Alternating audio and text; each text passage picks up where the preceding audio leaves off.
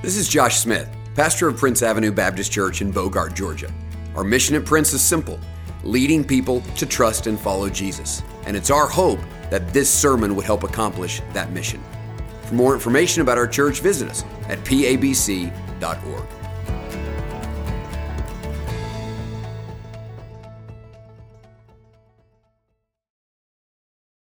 Amen. Well, take your Bibles this morning, turn with me to Jeremiah chapter 29.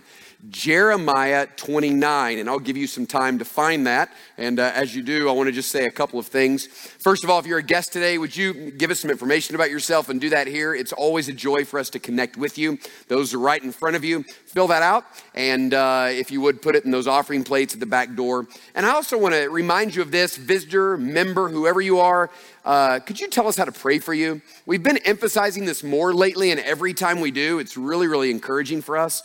Our staff gets together every Monday morning and we pray. Whether we get these or not, we pray for you, for our church. But last week, we got about 15 of these, and we were in this room in a round circle. We prayed for every one of these by name. It was really encouraging for us to know how to pray for you and follow up with you. So just keep us posted on how we can pray. It's an honor for us to do that. Well, if you're a guest today at Prince, it is our normal habit and our conviction to preach through books of the Bible. We are generally just walking through texts of scriptures and allowing the Lord to set the agenda of where we're going. And right now we're in the book of Psalms. So I preached Psalm 47 last week, and Lord willing, I'll do Psalm 48 next week. But there are times in which it's not only permissible, but I would say essential for the church to stop and address issues that arise around us. Whether it be natural disasters, or whether it be some crisis in our nation, or whether it be a political election, when these things are on everybody's mind, I would say it is essential for the church to speak into them. We don't do this very often, but it is important that we do it, and let me tell you why. It's important because it reminds us that God is speaking to us. God does speak through his word, and he speaks through relationships, but God speaks through circumstances. So when things are going on around us, God is saying something to us. And one of the things we have to learn as believers is how to discern the voice of God and what is going on around us. And so stopping and taking moments like this allows us to say, Lord, what do you want to say to us? We want to hear from you. What can we receive from you in these moments? It's also important because it reminds us that God has called us to have a Christian world view. One of the things we're doing here together is not just coming to hear a sermon, we're coming to form a mind to think like a follower of Jesus Christ. One of my responsibilities in every sermon is to help form a worldview. And the way that happens in certain crisis moments or whatever is happening around us is that your pastor, Lord willing, is wrestling with God throughout the week, asking difficult questions. Lord, what do I say? And how do I discern this? And not only what are you saying, but what does this teach us about the way to think like a believer? And then my coming to you on Sunday morning is a way of processing that together. So we all learn together how to think like a believer. But even more than that, it's important because we need to be reminded that God has something to say about everything in life. There is no area of your life in which God does not have something to say. He has something to say about your marriage and your parenting and your singleness and your going to school and your work. God has something to say about everything. And so one of our responsibilities is to help through the constant preaching of the word and the application of that to specific moments and times and circumstances is to show you how God has something to say about every circumstance. One of my primary concerns always as a pastor, particularly in the Deep South and in the Bible Belt, is the fear that often we put everything in neat, organized boxes. Meaning we have our Jesus box, and in our Jesus box goes spiritual things. Sunday morning goes in our Jesus box. Maybe Wednesday night goes in our Jesus box. And whenever we need something out of our Jesus box, we go in and get it out of that box. But then we have our marriage box, and we have our parenting box, and we have our work box, and we have our hobby box, and we have our leisure box, and we put everything in these neat, organized boxes. But when we gave our lives to the Lord Jesus Christ and surrendered to his authority over our lives and made him the king, what he asked of us is to throw away every single box we have and in its place create one new box that simply says the gospel of Jesus Christ. And every single thing in your life is to go in that box, because our understanding of the gospel, of how we have been broken by sin and our world is broken, and God has made a way to put us back together and make us whole through the death and resurrection of Jesus Christ, and not only to deliver us from sin and Satan and hell, but to bring us eternally back to complete wholeness through faith and trust in Jesus Christ. That truth forms everything. Andrew and I were just talking this week that the most important marital advice comes from Philippians chapter 2. When it says that Jesus humbled himself and descended and he served. He didn't come to be served, but to serve. And he gave his life as a ransom for us. And so we too are to follow his example of not wanting to be served, of putting all of our own agenda aside and humble ourselves in every situation and seek to die to self so that the life of Christ might come through us. Now, you might never think to go to Philippians 2 for marriage advice, but let me tell you something. If you can grab a hold of the truth of the gospel in Philippians 2, it'll save your marriage. You humble yourself, you serve one another, you die to self so that the life of Christ might come through you. That's it. Because everything in your life goes in the Jesus box. Now, I say all that to you this morning to say this. Our politics need to go in the Jesus box.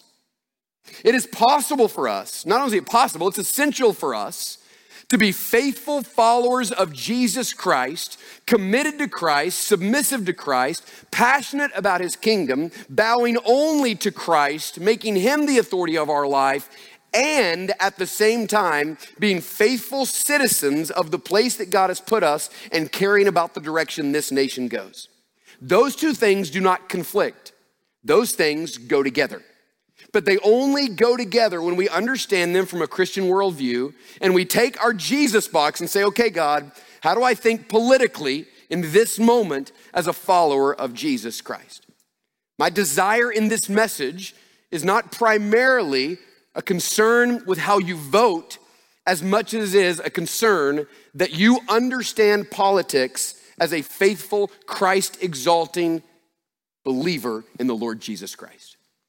And I think the way we get some good clarity on that is to turn to Jeremiah 29.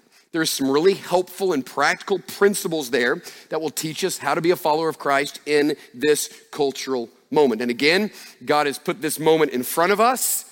It's essential for us to stop and say, okay, God, how do we learn from this? Now, before I read those first 14 verses, let me give you a little context.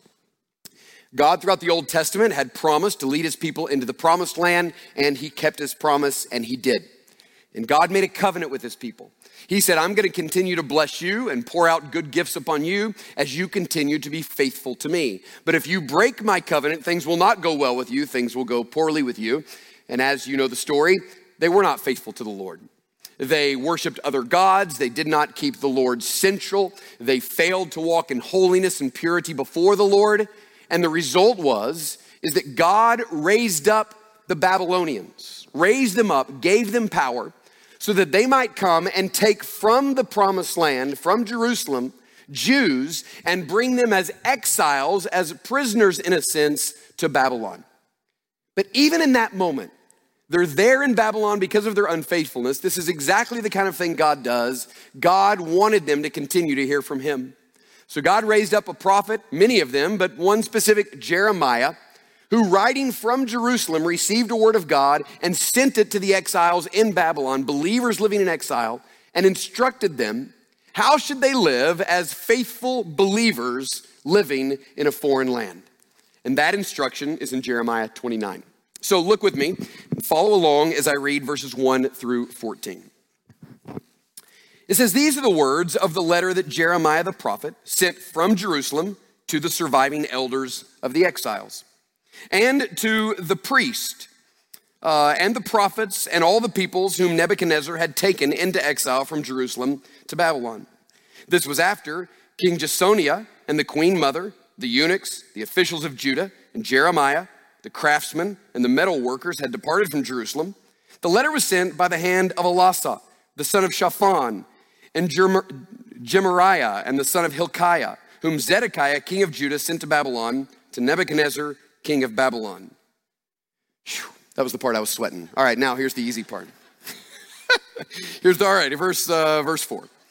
It said, here's the letter the Lord sent through Jeremiah the prophet.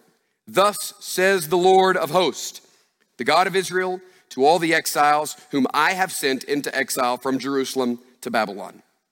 Build houses and live in them. Plant gardens and eat their produce. Take wives and have sons and daughters. Take wives for your sons and give your daughters in marriage, that they may bear sons and daughters. Multiply there and do not decrease. But seek the welfare of the city where I have sent you into exile, and pray to the Lord on its behalf. For in its welfare you will find your welfare. For thus says the Lord of hosts, the God of Israel, do not let your prophet and your diviners who are among you deceive you, and do not listen to the dreams that they dream. For it is a lie that they are prophesying to you in my name. I did not send them, declares the Lord. Verse 10. For thus says the Lord, when 70 years are completed for Babylon, I will visit you, and I will fulfill to you my promise, and bring you back to this place. For I know the plans I have for you, declares the Lord, plans for welfare and not for evil, to give you a future and a hope. Then you will call upon me and come and pray to me, and I will hear you. You will seek me and find me when you seek me with all your heart. I will be found by you, declares the Lord, and I will restore your fortunes and gather you from all the nations and all the places where I have driven you, declares the Lord. And I will bring you back to the places from which I sent you into exile. Now, the question we always have to ask as we read an Old Testament passage like that is, how does this apply to us? You can go wrong pretty quickly by taking an Old Testament text out of context. And the way you understand that is you look to the New Testament and try to figure out how it is that as New Testament believers we read a specific passage. Now, this one is a bit easy because of passages like 1 Peter chapter 2. I'm not going to read it, but write that down. 1 Peter chapter 2 is important because 1 Peter chapter 2 tells us that we as New Testament believers are the chosen people of God who live as exiles in a foreign land. 1 Peter chapter 2. Peter takes these Old Testament terms for believers and he applies them to us. He says, you are a chosen race. You're a royal priesthood. You are a people for my own possession. And then he says this, so I urge you as sojourners and exiles to abstain from fleshly lusts which wage war against your soul. In other words, it takes all of this language specific, even to this context of the believers being in exile in Babylon and says, church, that's you. You're a part of the chosen people of God. You're a believer in the Lord Jesus Christ. You are a people of my possession. And you live here, but this is not your home. You have another home that is awaiting you, as we read recently in our daily Bible reading from Hebrews 10, 11, and 12. The people of God were always longing for a better possession, a better city, a better home. And so this is not your home, but you're living as believers in this place as sojourners and exiles. But it's no coincidence you live here. The one who is sovereign over all things has put you here, and he wants you to understand how to live as an exile, longing for a better home while living faithfully in this one. And you know that well-known verse that we love in Jeremiah 29:11, he says, I know the plans I have for you, plans for welfare and for good, to give you a future and a hope. We love that verse. Many of you, that may be your life verse. And if it is, let me just make sure you understand the context. Because the Babylonians were a brutal and barbaric people, like the Assyrians we talked about last week. They would parade the Jews. They would strip them and chain them and parade them through the city while everyone mocked them. We have a conviction here at Prince to have children in our worship service with us. We don't have a separate children's service. We think they need to be here. Because of that, I'm not going to share some of the stories that I read this week about what the Babylonians did to the Jewish exiles. But it's brutal. But even in the midst of all of that, God is saying, listen, I've got good plans for you. But the plan was this, is you are going to suffer and it's going to be difficult to live where you're living right now. You may be ashamed and beaten and mocked and tortured, but someday I'm going to take you home and I have good things for you.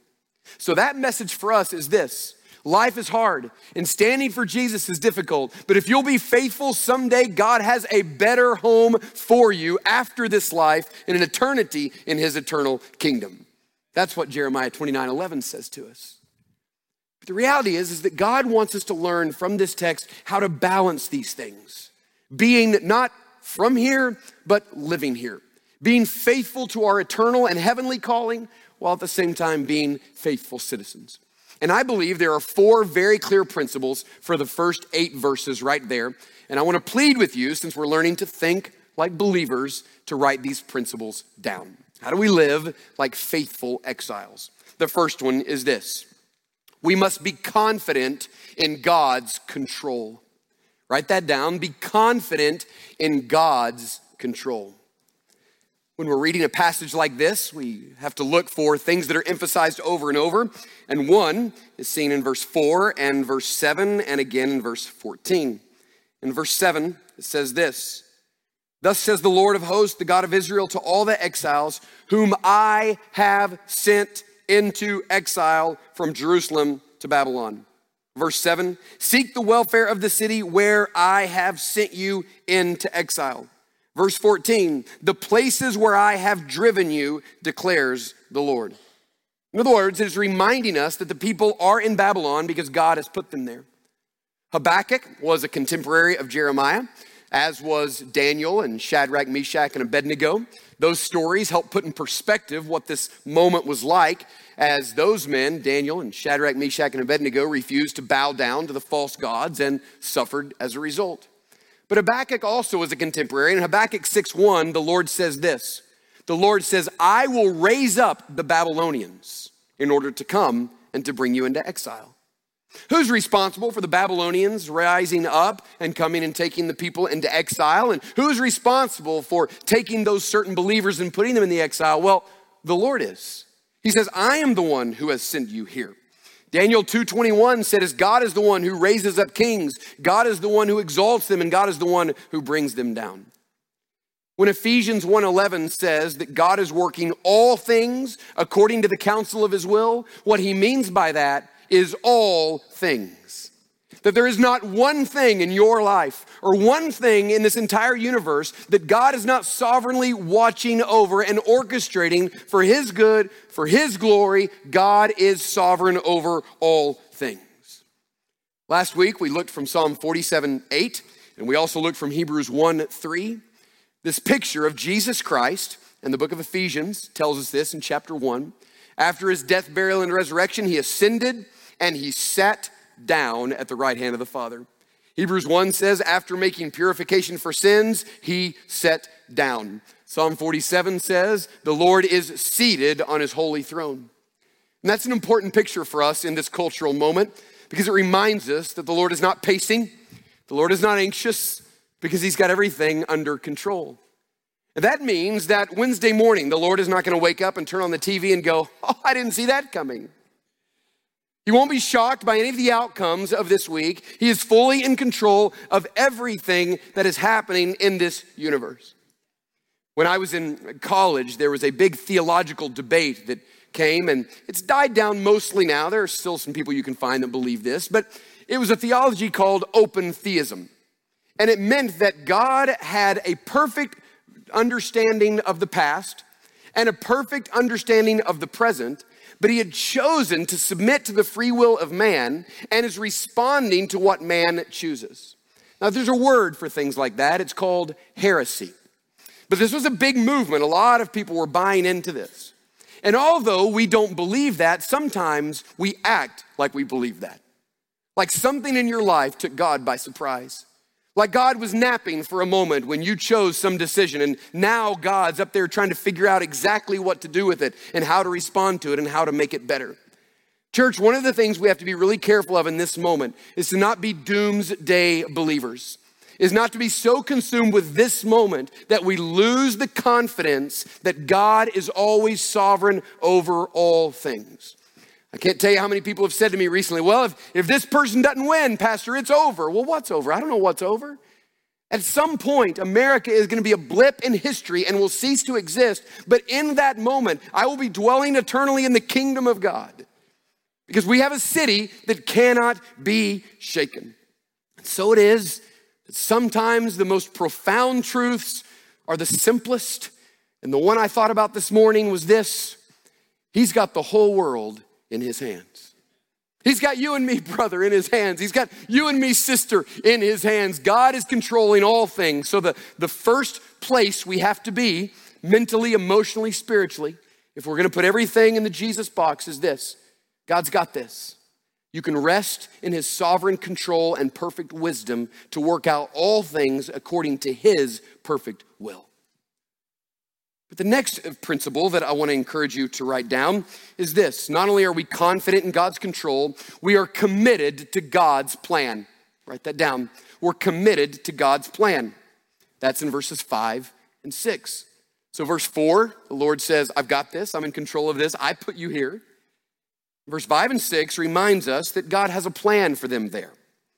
Look what it says in those next two verses. Verse 5, build houses and live in them. Plant gardens and eat their produce.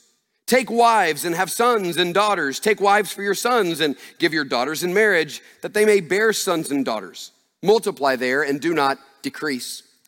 Now, I read those verses and I thought to myself, those sound familiar. I feel like I've read some of those words before. This idea of building and living and planting and taking and multiplying.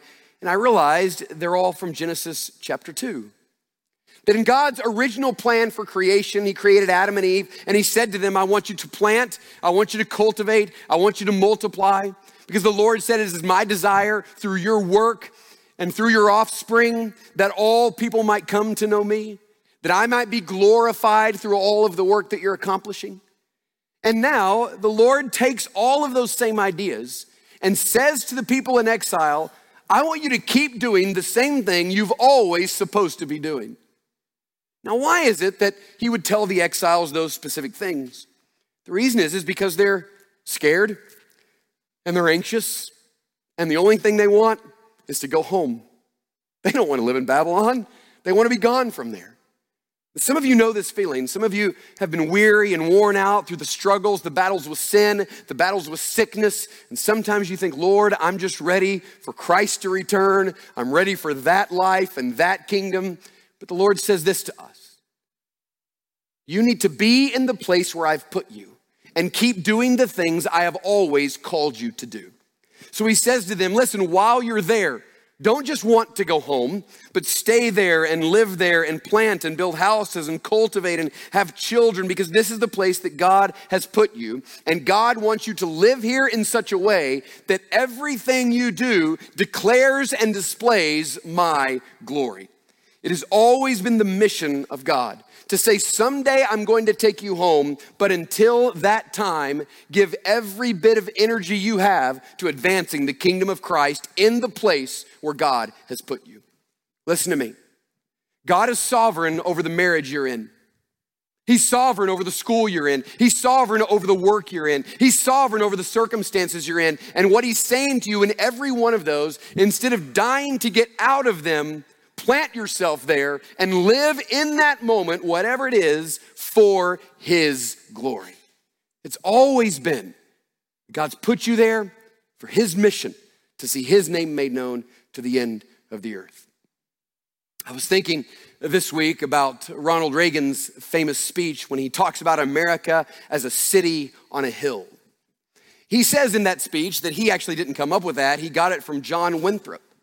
But that's kind of like these verses. I heard that and thought, well, that sounds more familiar to me than that. I'm not sure John Winthrop came up with that. And then I remembered that Jesus actually said that, sitting on a hill in Galilee, speaking to the multitudes. He gathered his disciples around while the crowds watched, and he said, you are the salt of the earth, and you are the light of the world. You are a city up on a hill that cannot be shaken. Now, the reason that's important is because the city on a hill is not the United States of America. When Jesus sat up on a hillside in Galilee and he said, you are the light of the world, he was not thinking about the United States of America. The city on a hill that is the light of the world is the church of Jesus Christ. It has always been God's plan to advance his kingdom. This is the reason Jesus did not come with a political agenda, but a kingdom agenda, to not advance his kingdom through political means, but through the power of the gospel, through the church of Jesus Christ. Listen to me, church. The most powerful force in all of the world is the church of Jesus Christ. And it's not because of our gifts and our skills and our money. It's because what we have, no one else has, and that is all the resources of heaven. Every bit of power, every bit of authority has been given to us as the church. There is no force on earth more powerful than we are. And when the church begins to be the church, then God begins to move. So what God says to the exiles, I'm in control, be confident.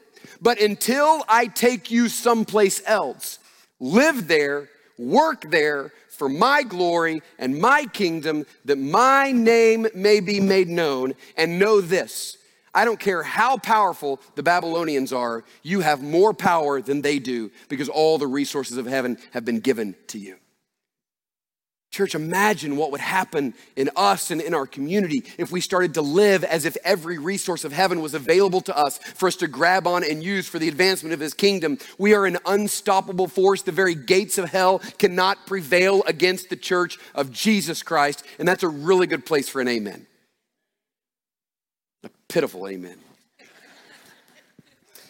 So we are confident in God's control. We rest, we settle. We know that God's got this. He's not anxious or pacing, he's seated. And then we continue by being committed to God's plan. We're all about the mission. Politics is not the answer, Christ is the answer. And then, thirdly, we be concerned with the place that God has us. We're concerned with the place that God has us. That's the third principle. You know, I was thinking about the mission that God has given us and how this all works together. I was reading this week, comes out about every year. There's always a list of the places in which Christianity is growing the fastest. And I read the list just this week. Let me remind you of some of the places where Christianity is growing the fastest. It's growing in Nepal, which is a Hindu nation. It's growing in China, which is an atheist nation. It's growing in the United Arab Emirates, which is a Muslim nation. It's growing in Saudi Arabia, which is a Muslim nation. In Qatar, which is a Muslim nation. In Yemen, which is a Muslim nation. In the United States of America, Christianity has decreased 12% in the last 10 years. 12% in the last 10 years. That's not a political problem, that's a church problem. Politics can't fix that. The church is the only one that can do something about that. So if we want to change a nation, you know what you do? Make disciples and invest in the next generation. Make disciples and invest in a generation. We cannot wring our hands at how bad our nation is if we are not being the church and being on mission with God and leading people to trust and follow Jesus. And while we're doing all of that, we're doing that out of a desire for this place to thrive. Because we are concerned with what God has called us to do and his plan, and we're also concerned with this very place that God has put us. Look at verse 7.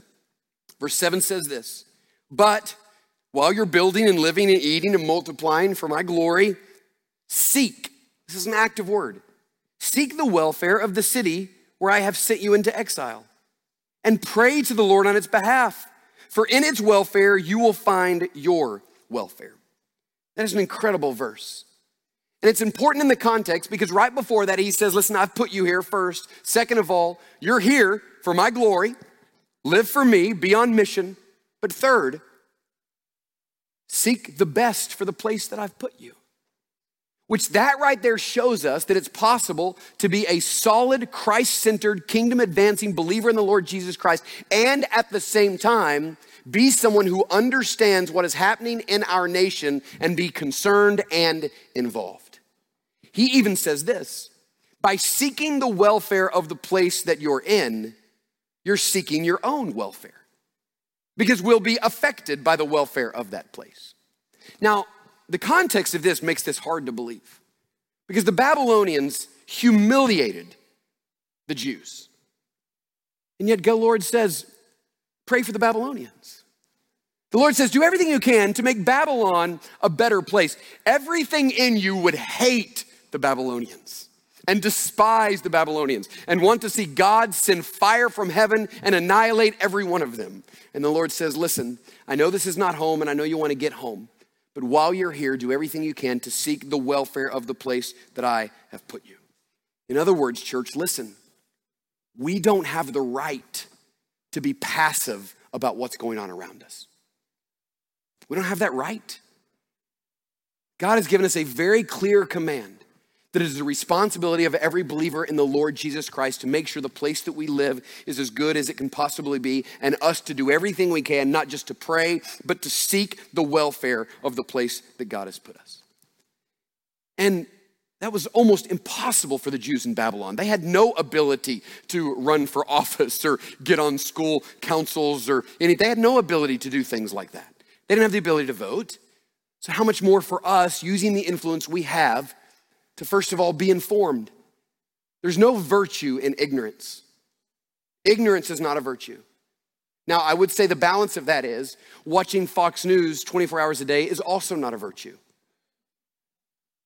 Sometimes you're more formed by Hannity than you are by Jesus, and the reason is because you listen to Hannity more than you listen to Jesus. That will destroy your soul.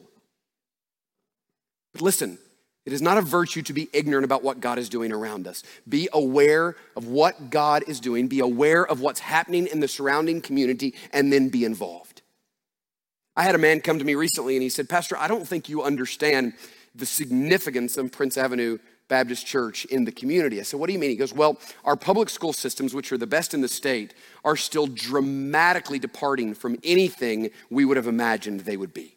Morally corrupt. The agendas that are behind the scenes in our school system are absolutely incredible. And do you realize if the people of Prince Avenue would just run for the school board, we could change that? Like, you have enough people in this church to run for city council, to be on the school board, to change the direction of those schools if we would not only be informed, but involved. And I think he's exactly right. I think it's important for us to say, what can we do to stem the tide of the direction that this culture is going and be involved? And the least thing we can do is to vote. I mean, that's the least we can do. God has given us this opportunity for our voice to count. And I know it may seem insignificant, but it's not insignificant. It's one of the things that God has given us, an ability to determine the direction of our nation. Now, I'm going to pause here for just a minute and talk about voting, okay? I told you that my main concern in this sermon was not that you vote right. My main concern was that your heart be right. I really want you to think like a believer in terms of the election.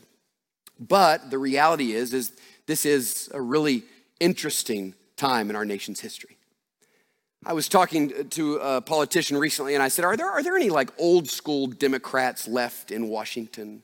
Like Bill Clinton, Dukakis, Carter, old school Democrats. Because when I was growing up, there were different ideas of how we should spend our money and national defense and budgeting. There was a lot, but there was not like two dramatic different visions of the direction of the United States of America, and the response where there's none of those left.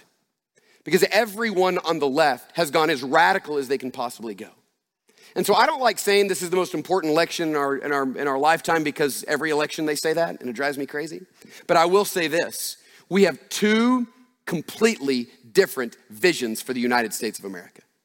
I mean, absolutely two completely different visions. We have two options. Now, none of them are perfect. There's issues on both sides. There's issues with both candidates. There's issues with both platforms. It's impossible for you to take one political party and say, I agree with everything. If you agree with everything of a political party, you're not thinking correctly and biblically.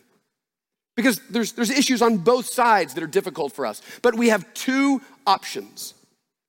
And the truth is, what we have to do is both morally and politically ask ourselves this question: which one of these is a better option for the welfare of the place in which we live? Because that's the question that God told us to ask.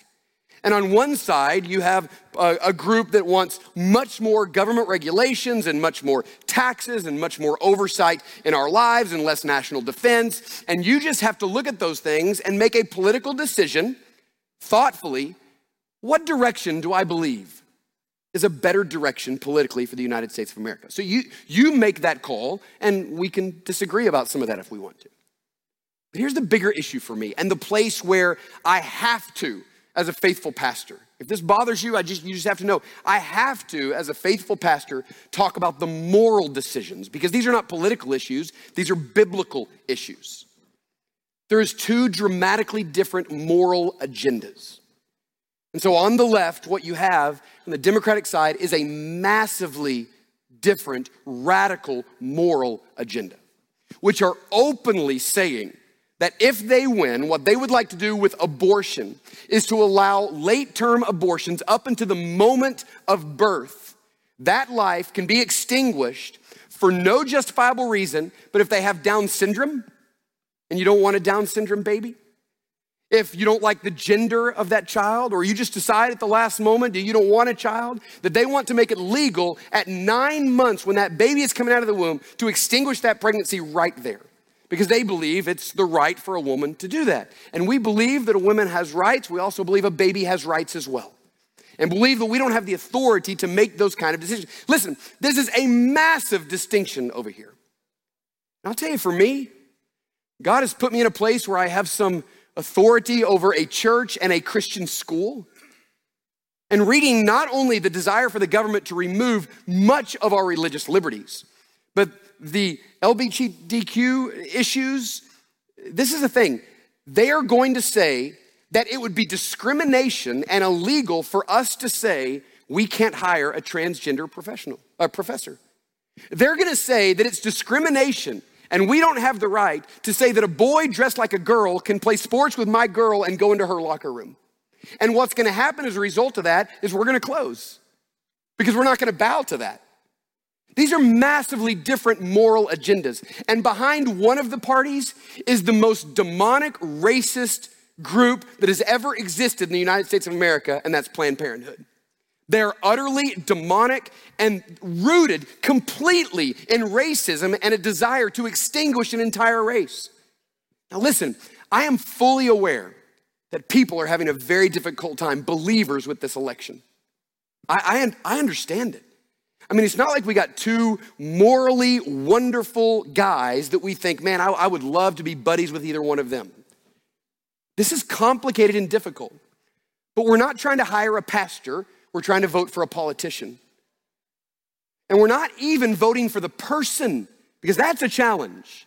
We're voting for the platform and the policies. And I understand someone who's having a difficulty voting on one side or the other, but it is very hard for me to understand how a Christ-centered, biblically formed believer can vote for an agenda that is morally corrupt. And it burdens me. And someone's got to be saying these things. Someone's got to be talking about the moral issues that are at stake. Political issues be what they will. We just choose what we think is best. But these moral issues are a non-negotiable. And as believers, we should vote to do everything we can to make sure that we're protecting the sanctity of life. So what do we do? Well, we kind of live with this settled confidence. God's in control. We then be reminded that God has given us this place to live out the mission, and then we do everything we can to seek the welfare that God has put us. But the last principle is this: we must be conformed by the truth of God's word. We must be conformed by God's word.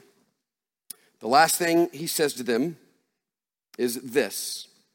In verse 8, for thus says the Lord of hosts, the God of Israel, do not let your prophets and your diviners who are among you deceive you, and do not listen to the dreams that they dream, for it's a lie that they're prophesying to you in my name. I did not send them, declares the Lord. Now, the reason that's important is because if you live in Babylon for a long time, you're going to start to think and act and live like a Babylonian.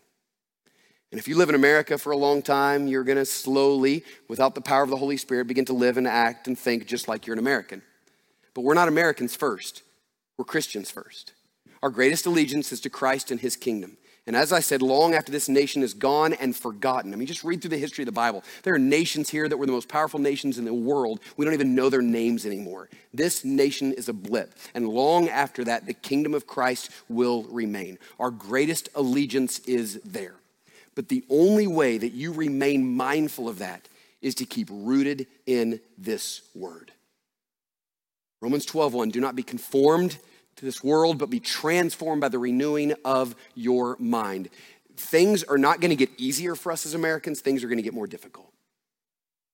And are you prepared, by your understanding of the Word of God, your confidence in God and His Word for what's coming next. Church, this is not going to get easier. No matter what happens, it's going to get more complicated. And it is through your understanding of this that you're going to be able to live like a faithful believer in the Lord Jesus Christ. I don't know if there's ever been a moment in your lifetime where you knowing this and believing this and walking in the truth of this is more important than it is right now. We don't have room anymore for ignorant followers of Jesus Christ. You need to be deeply rooted and be able to explain to everyone in every area of your life why you put everything in the Jesus box. So the Lord says, be confident in who I am, be faithful in the place that I've put you, seek its good, and be conformed by God's word. And someday I'm going to come back and I'm going to take you home. And all of this is going to be over. But until then, it's going to be difficult. And the driving desire of our lives is that through our church and through our lives, that Christ be exalted, that Christ be magnified, that we live this life to the fullest extent we can. What I prayed at the beginning of my sermon, God, we don't want to miss one thing you have for us in this life. Church, we want to be the force that God has called us to be as the church of Jesus Christ, leading people to trust and follow him until he returns. Let's bow our heads and close our eyes this morning. Thanks so much for taking the time to listen to this sermon. May you trust and follow Jesus more and lead others to do the same. For more information, visit us at pabc.org.